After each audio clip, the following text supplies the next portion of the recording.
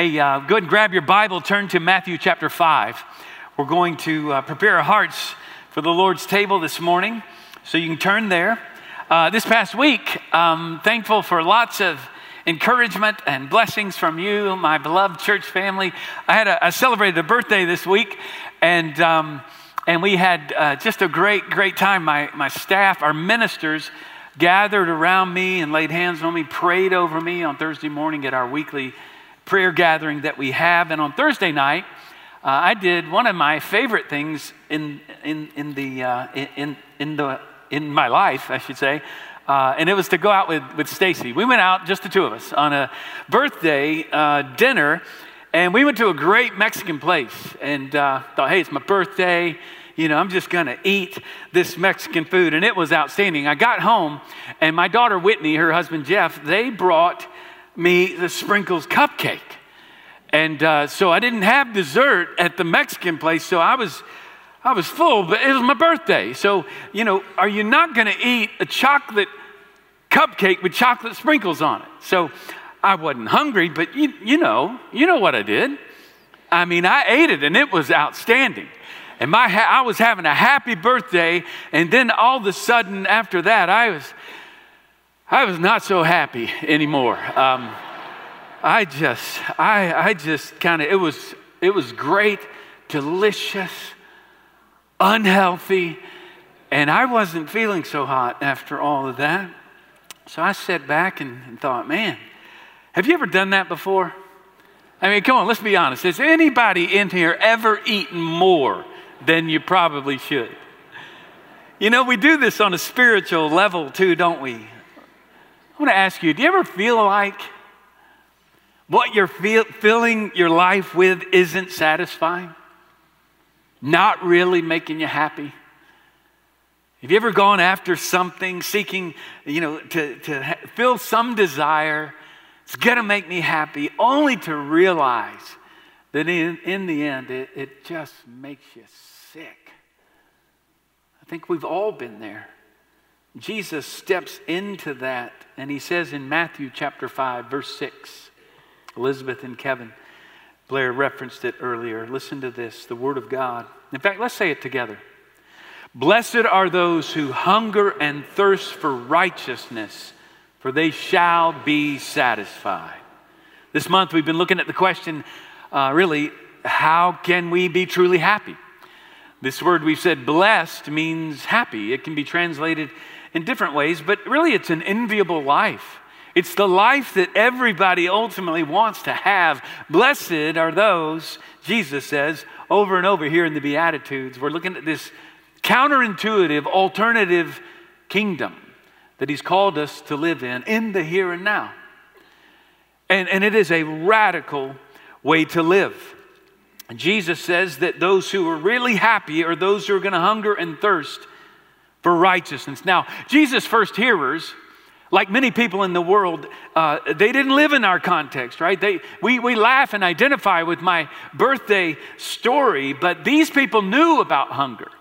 They knew about what it was to thirst, to hunger and thirst for righteousness. You know, most people in the world can't imagine what it would be like to actually eat so much that you'd just be filled up, even to the point of not feeling so well. 1 billion people in the world today don't know where their meal's coming from, where their food is coming from today. And it's why we're involved in ministries that are helping to feed the poor here in our city and around the world. We're involved with a group called Last Well. The Last Well is seeking to take water to the entire country of Liberia by 2020, and they're on track to do so. Ryan, too, is on their staff. He's a member of our church, and a portion of our budget goes to help people who don't have physical food and water to drink, people in our own city. See, instead, our country, in our society, think about it, hunger and thirst are actually signs of good things to come. I mean, just talking about Mexican food and sprinkles, some of you are thinking, I'm getting kind of hungry, and it doesn't lead us towards kind of painful pangs and desires. It actually, wait a minute, must be, it's getting close to lunchtime is what it is. And the closer we get, you do this all week long, don't you? I did. This week I was in meetings all day. It was Wednesday, and I realized I'm starting to get a little hungry. And I knew my next meeting was going to be a lunch meeting. So my hunger pangs, if you will, I look at my watch and I thought, it's getting close to noon. That's when we eat is noon. This is great that I'm hungry and thirsty. See, we actually go a different route here. And I say all this because here in our culture, hunger produces happy thoughts. But Jesus is talking about, of course, metaphorically, talking about another kind of craving, a thirst and a hunger. He says happy people are actually hungry people. Not in the way that we think of hunger. Those who stay hungry, those who stay thirsty. Jesus would say, as we prepare our hearts for the Lord's Supper, he wants us to look hard. With this simple verse, he's saying, let's look hard at what we consume, what we desire, what we actually need, and then what we can find to truly satisfy our souls. Look at it again. Blessed are those who hunger and thirst for righteousness, for they shall be satisfied. Now we've said what blessed means. Happy. Happy are those who grieve, he has said. Happy are the needy. Happy are the gentle. Happy are those today who are hungry. As he speaks metaphorically, he's saying to us those who crave and desire, who are ravenous for. But notice too that he says they'll be filled. This word, satisfied, you can see it maybe translated filled up. And it was used to fatten an animal. It could actually be used to gorge yourself. Now again, we don't think of that as being a satisfying experience, but he's saying, no, you're going to be satisfied. You're going to be completely filled up to the depth of your being. So the key question, as we enter into thoughts here, enter into this word, among the many things that you're pursuing, among the many things that you're craving, that you're desiring is, watch this, righteousness, one of them. In fact, Jesus would say, is it the main thing that you're pursuing? So here's what I want to do. I'm going to frame it this way. I'm going to talk about how to maintain a spiritual appetite, okay? Or how to become spiritually healthy. Again, unlike the first century context, in many parts of the world, people don't have clean water to drink and food. But here in Dallas, you are probably paralyzed by the question that we're often paralyzed by. When Stacy and I think, where do you want to go to dinner or for my birthday? So many options that you just say, I don't know where to begin. Here in Dallas, we have so much food to eat. The problem is not that we don't have food to eat. For many of us, our conversations are more around not where are we going to find food and drink, but how can we eat a bit more healthy meals? How can I lose weight? How can I stop eating so much, right? I think what Jesus is saying, first of all here, you need to change your diet. You need to change your diet. Is the diet that you're eating a healthy spiritual diet? Again, what are you hungry for? It all starts with our cravings, our desires. And how would you know? How would you know if you're eating a healthy spiritual diet? Well, I'll give you a few challenges here. Show me how you spend your time, and I'll show you what you desire, what you're seeking, in some way to make you happy. Show me, can I say it? Show me your bank account. I'll show you what you're consuming. Show me where your money goes. I'll show you what you think or how you think you're going to leverage your resources in order to be satisfied. Show me your calendar. Show me how you spend your time each day, and I'll show you what your real diet is. So the challenge for us, I think, becomes that, tell me how much time you spend in God's Word. This is a challenging question for us. Tell me how much time you spend praying. Tell me how much time you spend devoted to the kingdom of God and His work in the world, in serving others, in ministry, not just here on our campus, but yes, devoted to the body of Christ. Are you giving towards the kingdom of God through your church? How much are you giving over to the Lord? It reveals what your main staple is. Jesus says the main staple of our diet should be righteousness. We'll get there in a moment. Look, secondly, he's saying, I think, eliminate junk food, right? It's not so much, again, that we don't have food to eat, but we often talk about the common pursuits in our culture of materialism, success, and power, positions, the approval of others, our performance in some certain area of our lives. And the Lord says, no, look, you need to eliminate the kind of ravenous pursuit and desires that you have. And many of us are consuming a lot, seeking to be happy. And the Lord says, how's that working out for you? We're consuming so much and still not happy. In fact, for many people, in our context here in Dallas, I think a lot of us, this endless dissatisfaction is actually what gets many of us out of bed in the morning, if we're honest. We keep pressing on. Of course, this is not new. The Bible has an entire book about a man, it's called Ecclesiastes, about a man named Solomon who had all the ability and resource in the world to pursue happiness in all of these things that I've talked about. And it couldn't be done. He's proven it for us. We suffer from what's called selective eating disorder. We have a certain diet that we run hard after, and yet it's a diet that does not fill the soul. So again, I'd ask you, is righteousness the thing that you're pursuing above all else? I think Jesus would say to us, I think what he's saying in this verse, he's saying, listen, we need to develop a healthy diet. All right, so we need to change our diet. We need to eliminate junk food and we need to develop a healthy diet. He finishes his statement by telling us what we should crave, and he actually tells us where we can find it. And it's surprising. You probably have seen this verse before if you've grown up in church at all. But it's like someone who suggests, hey, why don't we do this? Or maybe presents to you a meal that you've never had before. Some taste that you've never had and you're blown away. Or maybe if someone hadn't mentioned it, you would have never thought, yes, let's go eat Italian food for lunch. Let's do that. It's kind of like that. Jesus says, here's what you need. It's righteousness. Righteousness is what will ultimately satisfy you. In fact, he says it's the one thing that you need in your diet above all else. I could say it this way. It's the one nutrient that's going to actually satisfy the soul. That's why in Matthew 6:33, he says this. You may know this verse well. Let's all read this collectively together. Seek first the kingdom of God and his righteousness, and all these things will be added unto you. Now, in that context, he's saying you seek righteousness and everything else in your life will follow. There's only one first. And he says, seek God and his kingdom. Hunger and thirst for righteousness more than anything else. Now, I've talked a lot about righteousness, and a lot of us don't know what it is. Not really. I've been in groups, even recently, said, so what is righteousness? Talk to me. What is righteousness? And there's often kind of crickets in there. There's silence.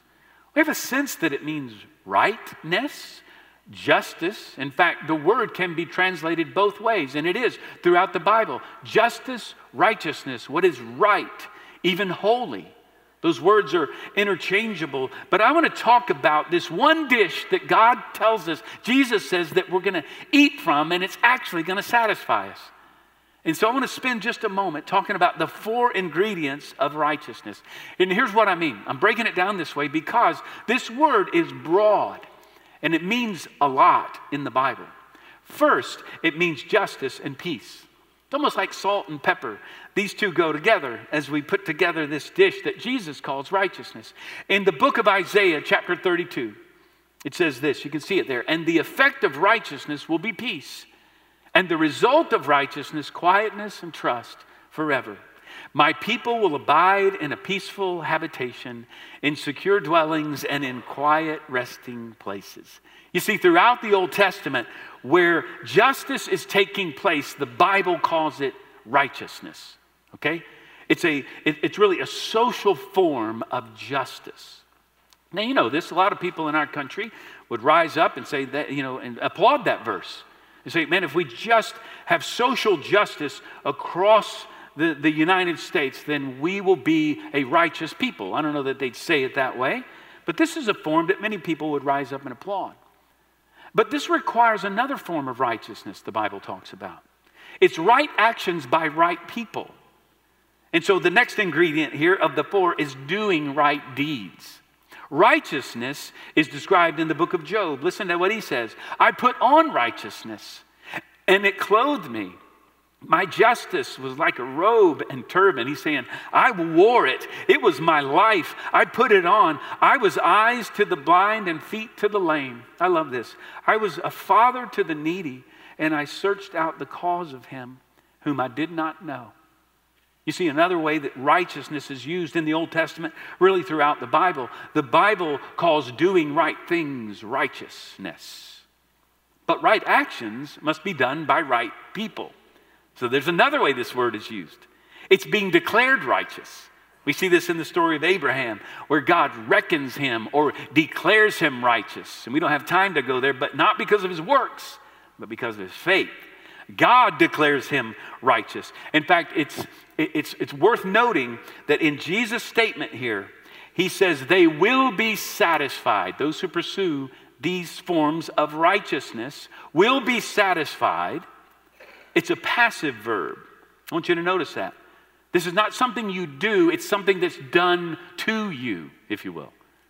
You see, we can't be righteous on our own.